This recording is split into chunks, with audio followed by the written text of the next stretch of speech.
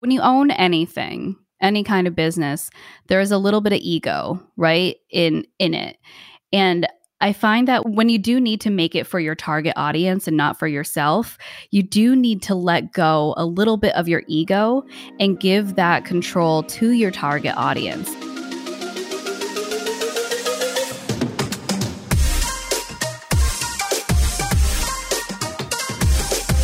Hey everybody, welcome to Whisker Talks, the veterinary marketing podcast. I'm Adam Greenbaum, CEO and founder of Whisker Cloud. Today I have someone not from VetMed, just like me. It's my friend, Lena Forrestal. How are you? Hey, doing awesome. How are you? I'm well. You're here because you and I met as like animal lovers and specifically Boston Terrier lovers, but this podcast has grown much larger than I ever thought it would.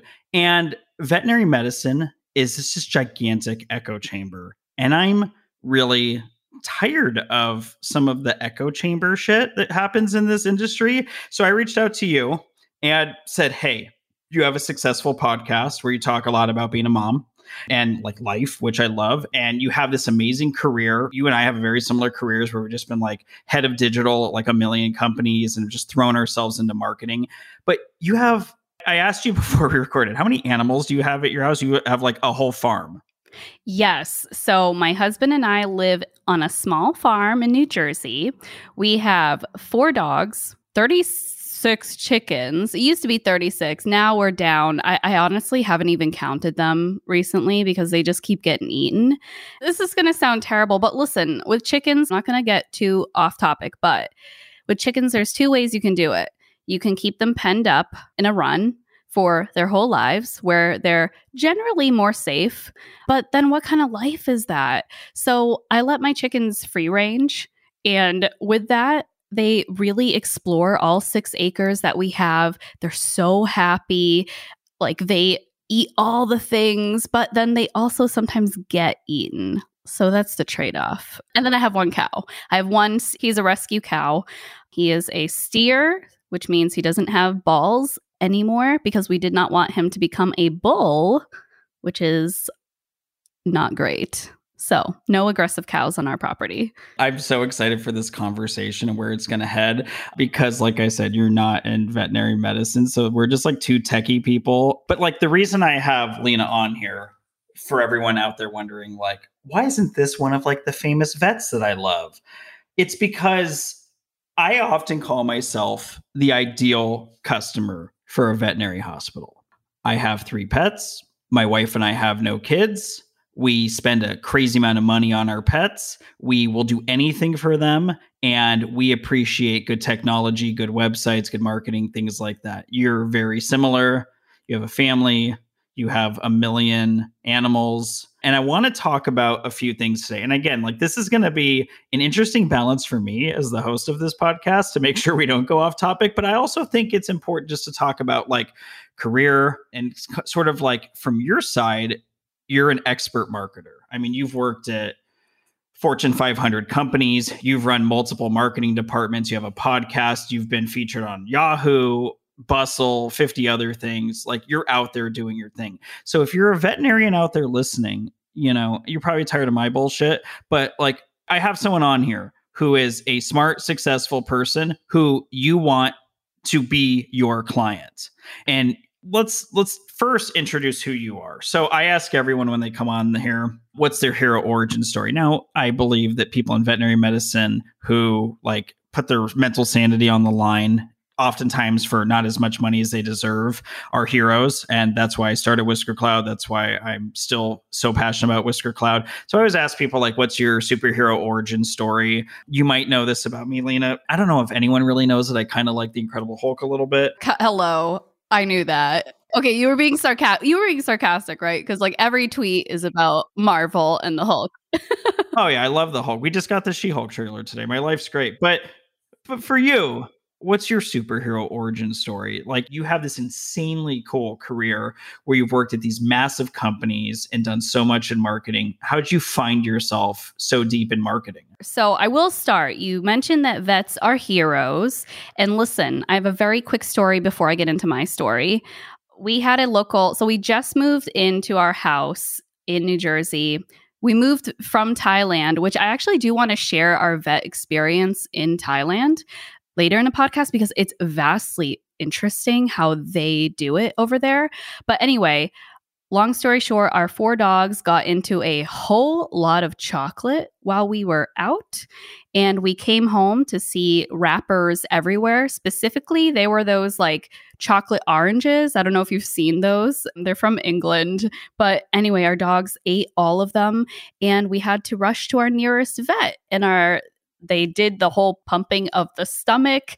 And my little Boston Terrier, Daisy, she actually ate most of it. So I'm really glad that we went and got her stomach pumped because she probably would have died. So they are heroes. So our local vet is our hero forever. Well, I don't love what happened to Daisy, but I do love that. She's good. So everyone's good. So my hero origin story, I am the first person in my family born in America. So my parents are immigrants.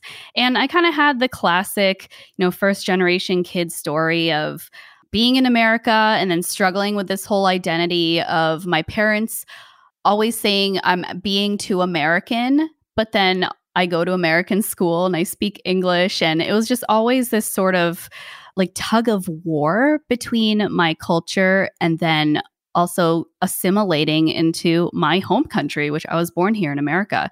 And it just was always hardworking. My family didn't have a lot of money when I was growing up. So I just really vowed to myself that I wanted to be financially successful enough that my family would never have to worry about money.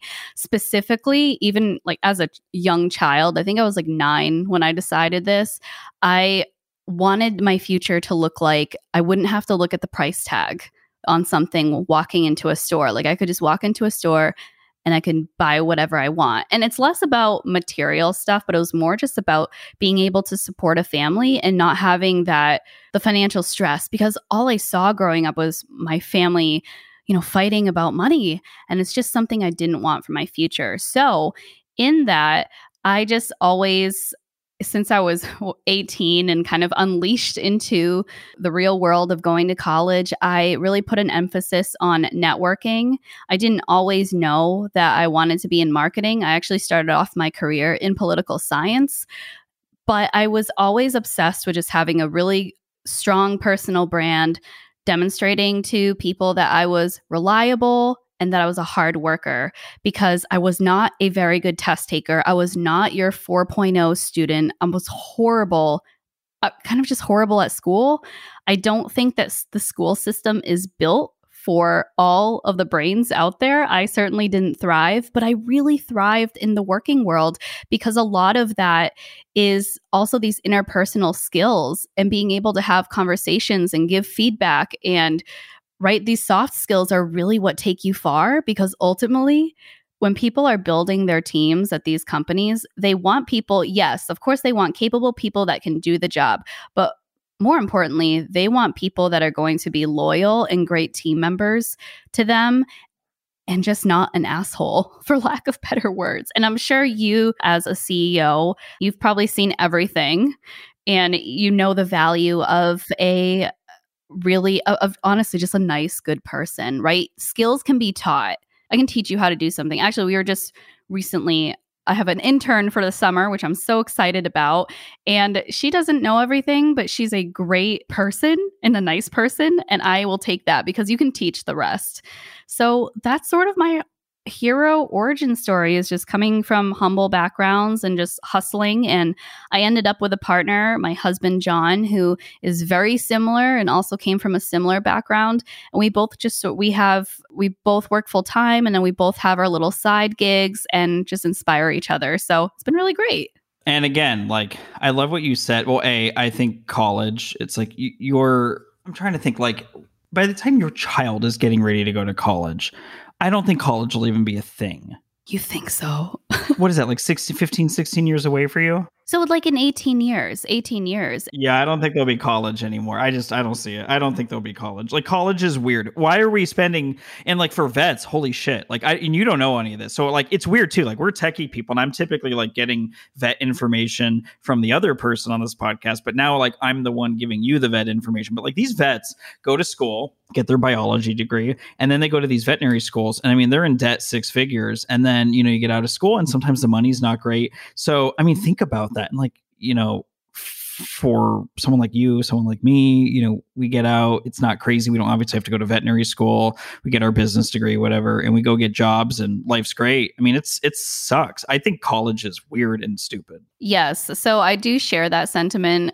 So my husband and I made the choice already that if our son doesn't want to go to college and he would rather be an entrepreneur or follow some sort of passion, we wholeheartedly support that. Now, I will say I feel like we'll have the privilege to give our son to make that choice, but I just don't think that higher ed is for everyone. And like you mentioned, these student loans, it's insane. And we actually have very good friends that did not pursue the higher ed path and they became plumbers and electricians, and they were buying their houses at 25 when most of us were still drowning in debt.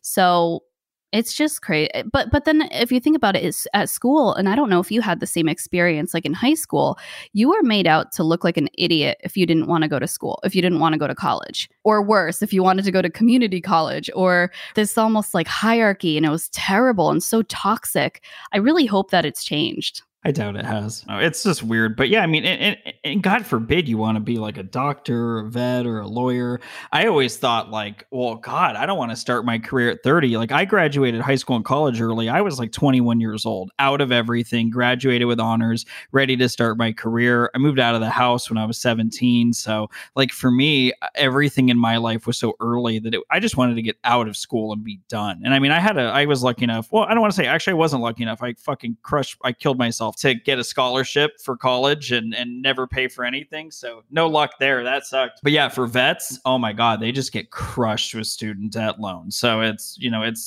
nuts. But yeah, your story is so cool. And okay, so first off, so you have this amazing career where I think you and I first became acquainted when you were doing social media for CA Technologies.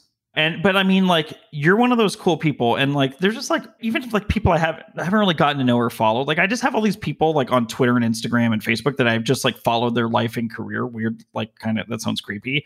But I love that path. And I tell that to my social media team here. Like we have entry level social media people. We have higher level social media people. I tell them all, like, you think you're starting as a, social media coordinator at Whisker Cloud, and you're like, you're chop shit around here. You're really not. Like, that's where I started. My first job out of college, I went to an advertising agency. I was the one single social media grunt. I had to go take the pictures. And we had clients that were like construction companies, legal companies, and I'd show up and be like, yeah, do you want to post to Facebook today? There wasn't even Facebook pages. We would like create profiles for the businesses. I'm old. I'm dead. I think we're like roughly the same age. I'm 33, so I think we were probably starting out at the same time. Yeah, I'm a couple years older than you.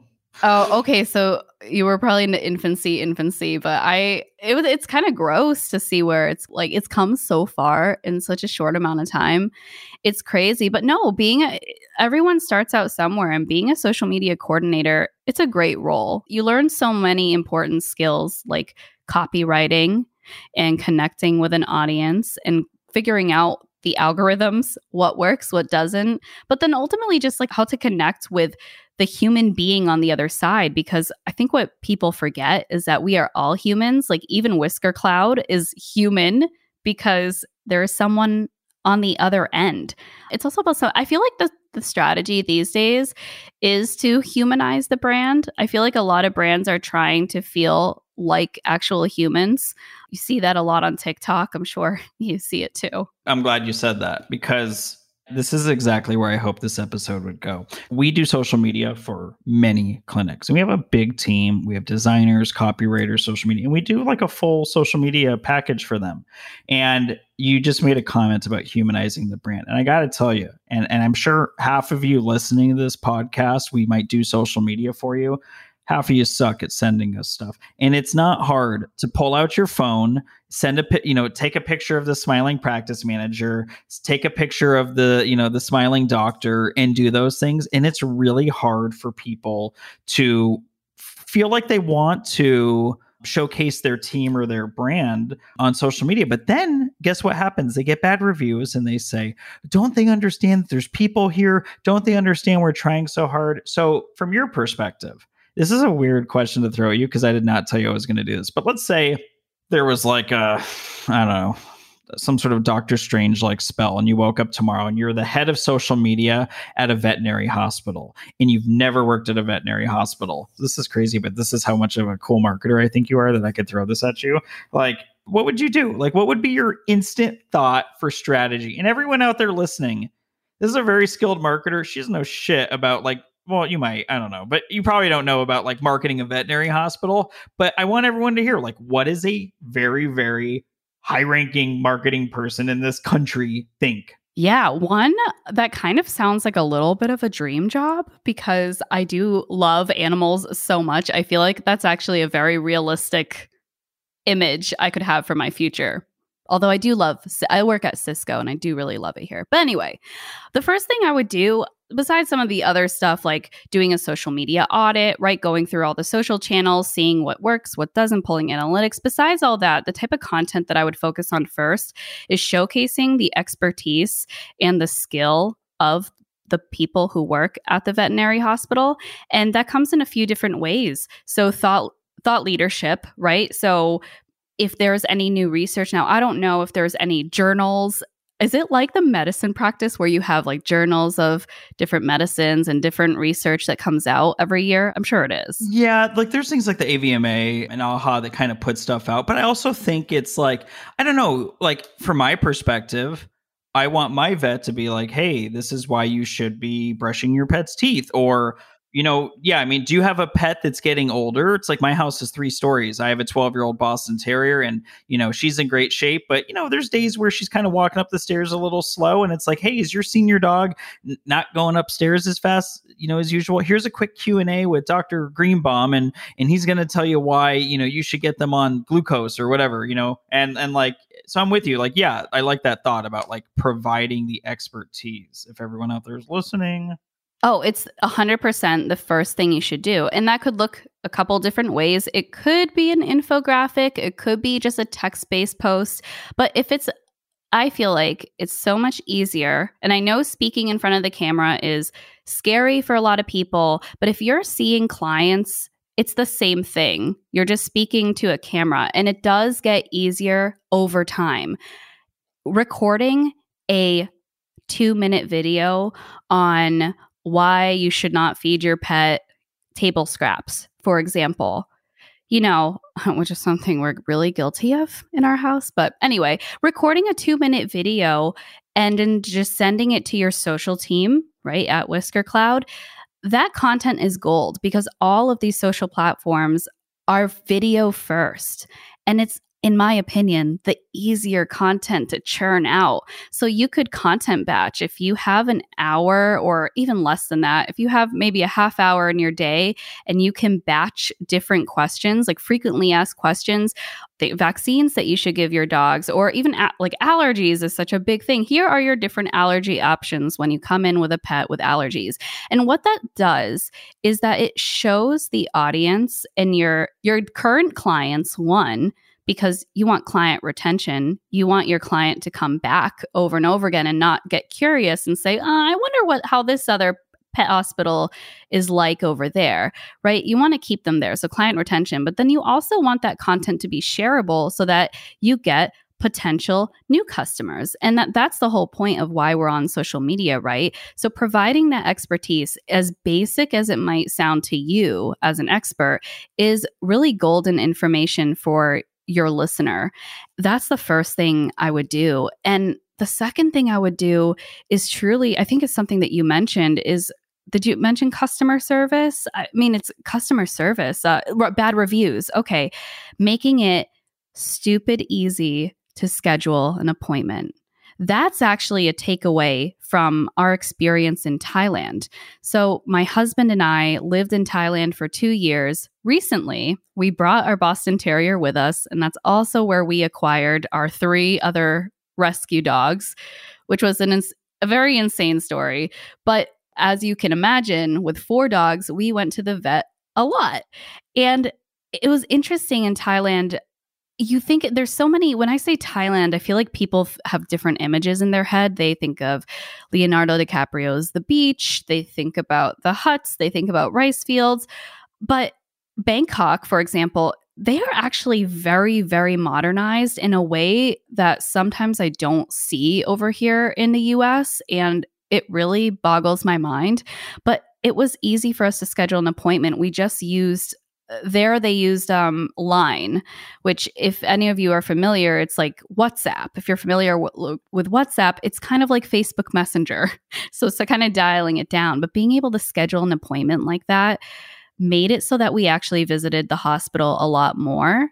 And when we stayed with that particular hospital, because it was so easy to schedule an appointment. This is also amazing. Literally, my wife knows Lena, and my wife just sent me a text when you were talking. She goes, "How is it?" And I went, "She's so damn good." Oh my God. I literally just text that. But so a couple things, everyone listening. This is someone who doesn't frequent veterinary social media pages or marketing stuff. You and I clearly never talk about this. And yet you were just able to literally perfectly describe a perfect content strategy for a veterinary hospital. And I have this conversation with a lot, and I know our social team does. They're like, well, it's hard to take pictures. It's like, do you have an iPhone? Yeah. Okay. Well, then you've got 10 times more camera than you'll ever need in your pocket for video and for photos. It's not hard. By the way, just for everyone out there who's listening too, it doesn't have to be the doctor that's giving this information. You have LVTs, RVTs, you have a reception team who can give you tips on how to make your visit better. I mean, you do all of these things, and it's just like, it doesn't have to be hard to shoot photos or videos and, have our team craft something for you. So that's sort of part one. Part two is you made the comment about ease of use to book an appointment. So I'm going to fill you in on something that you don't know about veterinary medicine. And I know because thousands of veterinarians worldwide use Whisker Cloud for their websites. There's amazing apps out there like PetDesk and Vetstoria that allow you to book online in seconds and get it going. And then we have probably 40% of our customers have a custom form where you can kind of request different days and times. And then I would say maybe I'm going to do some quick math in my head. Let's call it 20 to 30%, some 5% for error there, but 20 to 30% have call only. How do you feel about that? As a pet, would you feel comfortable with that? Call only. It's unfortunately actually my current pet hospital is call only. And as much as I love them, it really sucks. It's just the hard truth is that we don't want to call anyone. It's just the truth. I hate calling. And I don't think I'm alone in that. So I'm with you. I'm going to ask you another question just to follow up. And I'm going to prove a point to about 100 people here. Would you ever in your life as a new client go to a veterinary hospital where you saw no pictures of the doctors or team? If it was an emergency, maybe, but it would make me very uneasy. I do like seeing who is treating my baby, right? For lack of better words. It's I feel like a lot of pet owners look at their animals like their children, and if not more. And this is coming from a mom. I do have a physical human baby. So, because there's that whole people hate it when you call us a dog mom, you're not a mom if you're a dog mom, blah, blah, blah, all that BS. But no, you should have pictures. Again, humanize yourself because the vet is a scary place, not just for the dog. So think about the experience, right, of your customer. They're walking in most likely anxious, even if it's just a wellness visit, because their dog is most likely anxious. So their state of mind is already not great. If you can make that experience really pleasurable even if it's just offering up photos of yourself, of your team, smiling photos, making the ambiance and aesthetic really pleasing and comfortable, it's just a step in the right direction to keep that customer coming back. VetMed, are you listening to this? I know you're tired of me. I'm like, at this point, I'm like Greg Popovich on the Spurs. I'm just the coach that's been there too long and my voice starts getting like muted out. Everyone out there, seriously, holy shit, listen to this. This is a successful person who has money, who spends a lot of money on all of her million animals and is like telling you what she wants. And I can't tell you, Lena, how many times I've had to like call people myself, like, hi, you're working with our team. I'm the CEO and founder of Whisker Cloud. They told me you don't want to put pictures on the website. Now, normally I'm busy running this company and shouldn't give a shit, but I'm calling because I care. And I really do. And I want you to have pictures on your website because my Boston Terriers, I would take bullets for. And I'm telling you right now, if I'm looking for a new vet and I can't see your face, you're not getting me. And you're not getting my, annual dental cleanings and my, 3 times a year senior blood work because I'm a psychopath, and, the Apoquel and the Cytopoint shots and the food and all of the supplements. Like, you're not getting that if you can't put a freaking picture of the doctor up on the site. So like, and by the way, like, hearing you even talk about, like, you said it's scary to go to the vet, but I mean, think about that. Like, it's so interesting because like I'm in veterinary medicine but like, here you are, a normal, smart person who has a human physical child and has physical animals. And like, in your mind, it is scary to go to the vet. So why would you make it more scary by like not making it easy to book an appointment? Why would you make it more scary by not having photos of your team or not showcasing your team on social media? And again, like I brought you on here, and just so everyone knows out there listening, I swear on my life, you might not believe me, that's fine. I swear on my life, I did not prep her for the questions I've been asking. We talked for a couple minutes before this, and she was like, what are we talking about? I'm like, I don't know. You're good at marketing, and you got a lot of animals. And I said, I think you'll just bring some good insights. And I said, let's just see where the hell this goes. And I said, I have a feeling it'll go in the right direction. And yeah, it's gone in the perfect direction. But it's like, you're kind of like hitting all my pain points for me. It's like, you like get into a fight with your spouse and like your friends are there and you ask them what they think and they like take your side on the whole thing. And you're like, yes, that's how I feel right now. And I never get in a fight with my spouse. If you're listening, Liz, I love you. And we never fight and you're the best. Anyway. So there is something I do want to touch upon that you made me think of, actually. So customer service, booking an appointment, it's just the first step in the user journey, right? And I'm sure Adam's team works with you all on this, but it's the first step. And the reason why, thinking of some of these companies that are super successful, like Starbucks and Whole Foods. So for Starbucks, old example, but was it Howard Schultz? Was he the CEO? That I just pull that out of my... He was the CEO, but he wasn't the founder. It was Jerry Baldwin was the founder. And I think Baldwin, like, someone owns the Seahawks. Anyway, but yeah, Schultz was the CEO for a while. We're really pulling this out of the archives of the memories. But I think what Howard Schultz did was that he became crazy obsessed with the customer experience. And he wanted to provide legendary customer service. And he used the word legendary in all of his training packets for everyone along the chain, from the barista to the manager, to the cashier. And that was one of the reasons why Starbucks became such a great company, was that focus on customer service. So I feel like if you have your own veterinary hospital, a step in the right direction would be to think about every single step in the user journey or the customer journey, from booking an appointment to taking their first step in the door. How do they get greeted? And it might sound minimal of how do they get greeted. Is it a hi, hey, nice to meet you? Or it's something so small, but it makes such a big difference because first impressions are everything. And I know that we, like my husband and I, have definitely made decisions to continue to go to practices or not continue to go to practices, all based on that first impression. We've gone to a lot of hospitals over the years. My Boston Terrier is about the same age as yours, Adam. So we've been 11 years in the game for us. But yeah, so I feel like and if it takes even just sitting down, this can actually be really fun as an owner, is dialing it back because you're so busy in the day to day. Sometimes you don't even have time to think about these things. Stepping back and then mapping out with your team, let's physically draw this out. A customer walks in and then they say hello to the receptionist. They sit down and then they wait. And maybe it's if they're waiting for longer than 15 minutes, do you offer a water or do you offer a treat for their dog?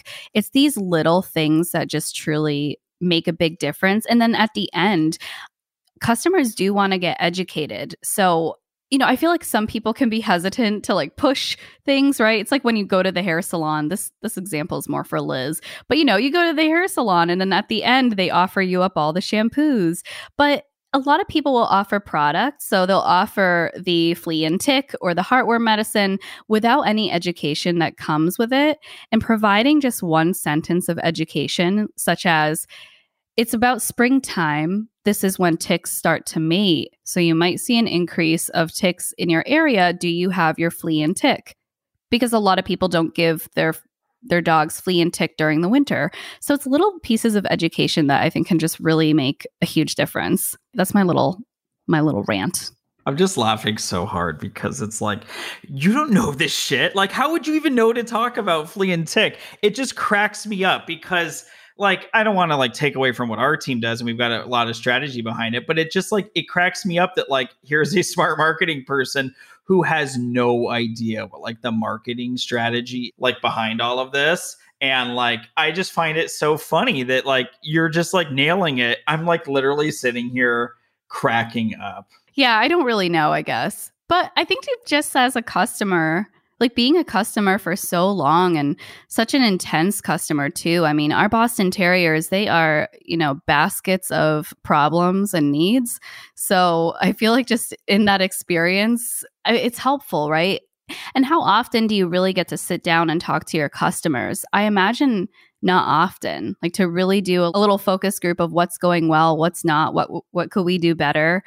And maybe that's another thought too, is if you have like follow-up emails, offering a little short survey. What did you like about your visit? What could we do better next visit? I think that could provide a world of insight.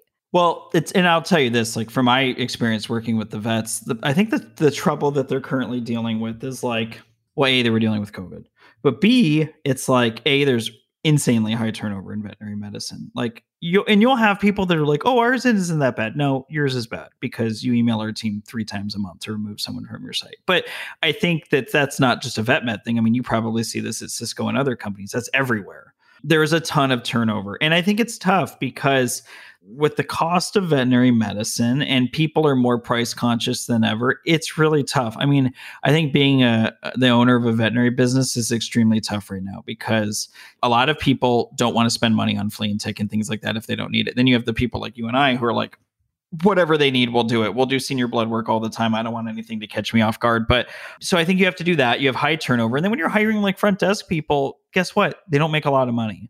And most practice managers, which is a really hard job and they deserve a lot more, don't make a lot of money and they're really stressed. I mean, we've got, we have some great, I mean, if you're out there listening, go back a couple episodes and listen to my episode with Melissa Stedman. I mean, that is a really talented, experienced practice manager who told you straight up, like, life sucks as a practice manager. So I think for them, and again, it's like, let me ask you this question. Put yourself in their shoes. You're a receptionist at a vet hospital making somewhere in the $10 to $13 an hour range. Like, would you really give a shit if someone has would you care if Adam Greenbaum and his Boston Terriers had a good day? Or are you just like, I just got to make it through the day and I'm hoping I don't have to get screamed at? You know what I mean? It's just tough. And I think that's all about, then it becomes about kind of team management and the culture that you have at your veterinary hospital, because I have worked those jobs. I've definitely done some grueling work for really low pay. And I feel like the jobs that I gave more of a shit were ones that I had leaders that I respected and that I looked up to, even if I wasn't getting paid a lot, or if the culture was really great and people were really nice. And you can still be kind and still be stressed. But if you do work for a vet hospital where the culture isn't great, maybe you wouldn't care about taking that extra or going that extra mile. It's funny too. Like I talk about vet med with a lot of people and they're like, dude, how'd you end up in that weird niche? And I'm like, well, to be honest, there was like no competition and I knew I could build something cool. Plus I knew I'd give a shit, which most of the companies in this space just don't really do. And I find myself caring way too much. But man, this has just been so interesting, like hearing your perspective on veterinary medicine and like your experience with veterinary hospitals, that I think it's good for people to hear, because we are in this veterinary echo chamber where everyone kind of says the same stuff. Oh, it's toxic and this and that, and we got to do this, but it can't just be talk. And yet it's always just talk. And I don't think like it's going to get solved anytime soon. I mean, this is going to take like generations of change. And I see, for me, like, I think technology helps that. And you had made the comment where it's like, we don't want to call.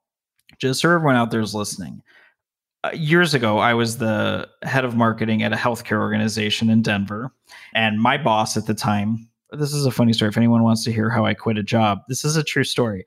My boss at the time was, it was a nursing an organization for nurses, a really big organization. And my boss, who I was working with, was in her late 70s. And our target audience was like nurses, either just starting school or like in school, ages like 22 to 26. And we were in the process of rebuilding the website and revamping our marketing. And I was, at that point, I was pretty fed up, because I was hired with the intention that like I ran the show for website marketing, and then everything was a battle. So we're in this conversation about the website, and we had redesigned some stuff. And she says to me and my team, like, we need to make the buttons bigger. I said, no, this is how big buttons are. And she says, well, I can't see them. I want to see them. And I said, listen, I can make them like 10% bigger, but other than that, it's like comically stupid on this website. She's like, no, they should take up like, and she like made something with her hand. It was like 15% of the page. And I said, what is wrong with you? No, we'll never do that. That's nuts. And she says, well, I run the show here and this is what I want. And I said, let me just explain something to you. The founder of Walmart doesn't buy all of his clothes at Walmart, and the leadership team at McDonald's doesn't eat McDonald's every night, and the people running Nike don't wear Nike every day, and the people that run Spirit Airlines don't fly Spirit Airlines. And I'm not playing this game. This website is not for you, a 77-year-old person. This website is for a 23-year-old nurse who wants to be inspired and doesn't need a fucking button taking up 25% of her computer screen. And anyway, I ended up losing that battle, and I left, because it was all over the size of a button on a website. Well, it was more than that. It was that you were hired specifically for your expertise, and then there's someone else telling you that they could do it better than you. I've actually had that same exact experience at a healthcare org. Well, and like, in healthcare and vet med, they're tied together. But it's like, and my point of telling that story is not just to tell everyone like, oh, that's another glimpse into why he maybe likes the Hulk. But it is like a good reminder that's like, veterinary practice owner out there, if you're listening to this, it's not about what you want. It's about what works for, your potential or current customers. And like the whiskercloud.com site, everyone loves it. It's a very fun site.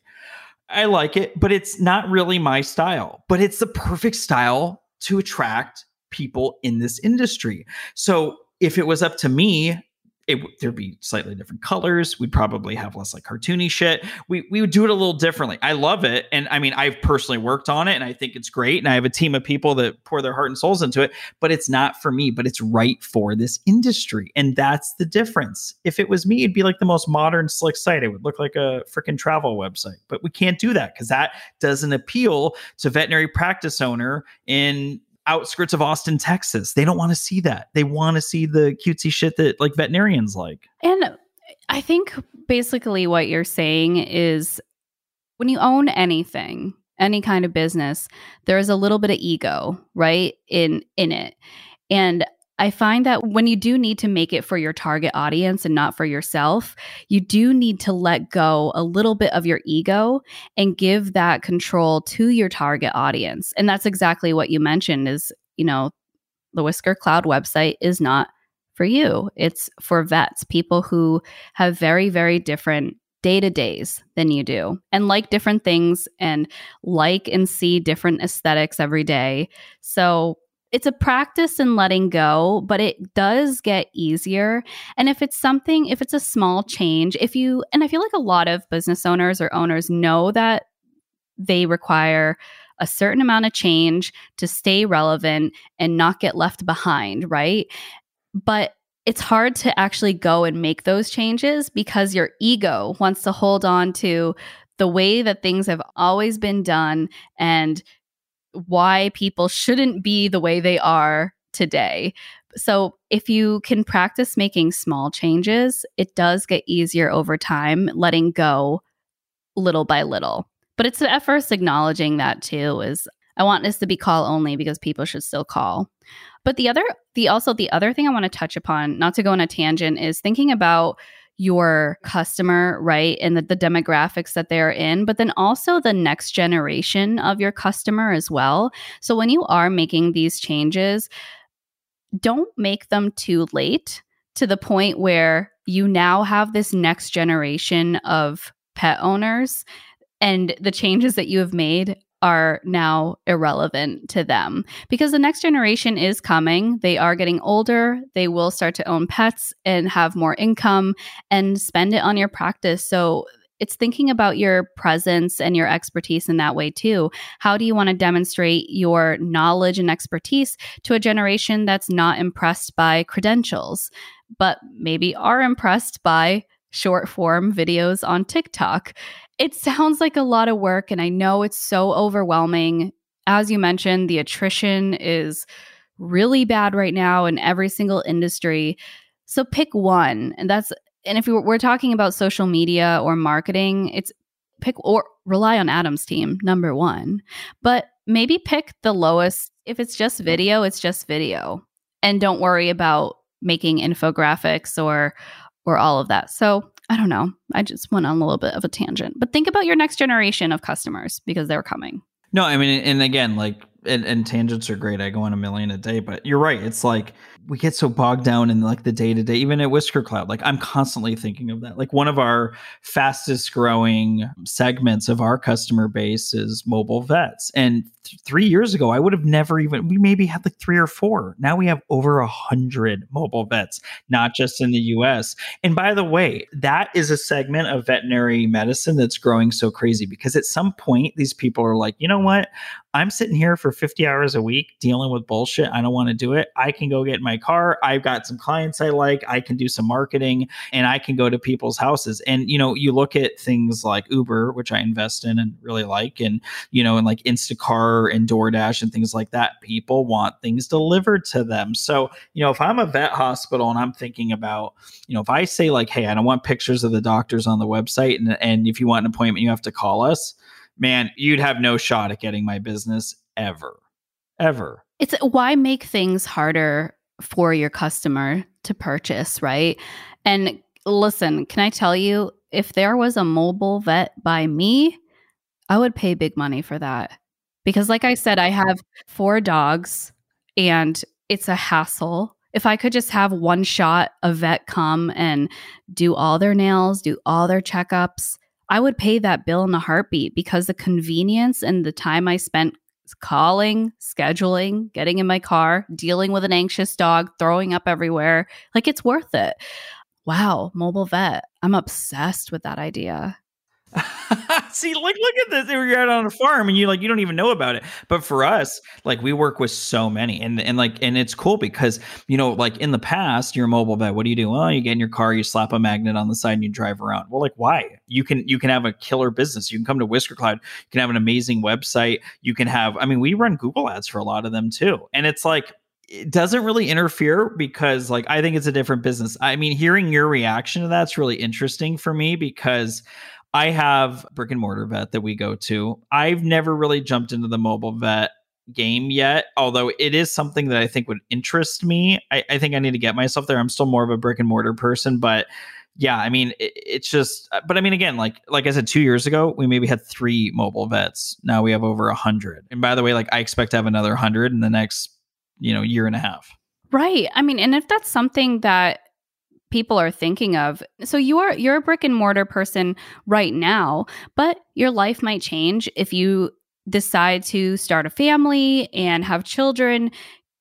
It might happen that you might want to go the mobile route because you just have less time. And all of a sudden, lugging a child and an anxious dog into a brick and mortar doesn't sound fun at all. So it's interesting. So I feel like if my brick and mortar vet offered a mobile service, oh my gosh, I would pay whatever that fee was. Did everyone just hear that? This is a successful marketing executive that just said the words, I would pay whatever. You should all be salivating over that. No, I mean, I pay for someone to pick up our dog poop every week. Like, it's called Poop 911. Have you heard of that? I've never heard of that. It's a national chain, and you can become like a franchise owner in your area, and you literally provide poop cleanup services. So two people come to my house every week. They clean up all the dog poop. They deal with the waste. They take it away in their car, and it's worth every penny. It's worth every penny. You know, I had about 2-3 jokes to make, and then I quickly thought, I do have to remember, just because Lena's here, this is still like my company podcast. I had like 3 quick jokes, and there was like this long pause that I won't even edit out because I was like, that's a really easy joke, but damn, but see, like that. But again, seriously, vet professionals, listen to what she just said. She pays someone to come to her house to pick up the dog poop. What should that tell you all? Seriously, and I don't even feel weird saying this with you on this episode. She has money to spend on her pets. We just bought our pets like $100 water fountain. Water what? Water foam? A water fountain, just like to go drink out of. Because our dogs and cat aren't peasants. They don't drink out of a porcelain bowl. They need water flowing into their mouths. They need to have an experience when they drink water. The point is, like, there are successful people who are weirdos like you and I who want to take over the top care of our pets and also want to spend money to make sure that, like, they're taken care of, whether it's us doing it or not.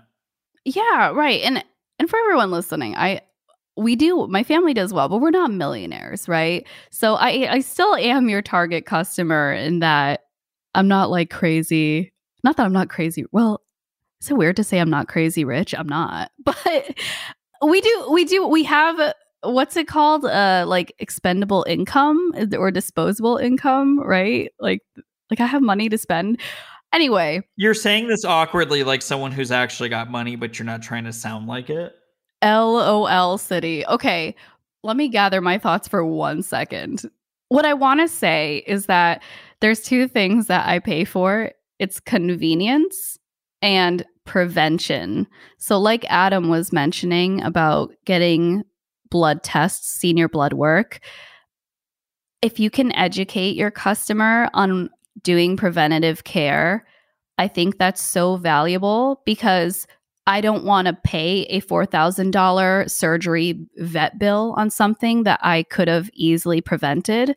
I feel like that's an easy win, especially for older pets, because even I am actually very much in the dark. My Boston Terrier's 11. She has a host of health problems, and I don't really know what I'm doing. And my vet is awesome. She's awesome. But if I could be educated a little bit, or be given the resources of places or where to go, the websites to visit where I can do some reading about it, that would be a huge, easy win. So let's say you go in and your vet says, hey, I want to do senior blood work. I want to do a full dental cleaning. I want to, it's like, well, Sophie, my dog, she just turned 12. It's like, we did senior blood work. They're like, it came back good, a little bit high in the liver and pancreas, which she's had before. So we ran another test, and then we did a test for pancreatitis. Well, at this point, just for the blood work alone, we're over $500. I'm like, do it. And they're like, okay, came back. It was a little elevated. We want to do an ultrasound. We want to do an ultrasound on her liver and pancreas. Okay. Went to the emergency hospital. They shaved her stomach. It was like another $500 by the time it was all said and done. She was there for a couple hours. They did some other tests. Great. All of that just to find out, hey, we want to put her on some Denamarin, I think it's called, just like a supplement for this for older dogs. And it's like, okay, so that's $1,000 for me to find out, like, she's fine, but she should probably be on this supplement. I never blinked at any of the charges because I just wanted to know, would you have done the same in my shoes? We get the bill, we're like, ugh, and then we pay it, and then we don't really think about it. It's just the cost. It's the cost of owning a dog. I feel like a lot of people in our position kind of know the costs of having an animal, it's a lifelong decision, one, but then it's also a decision that you make knowing that you're going to spend, especially if you go with a purebred dog. It's just different.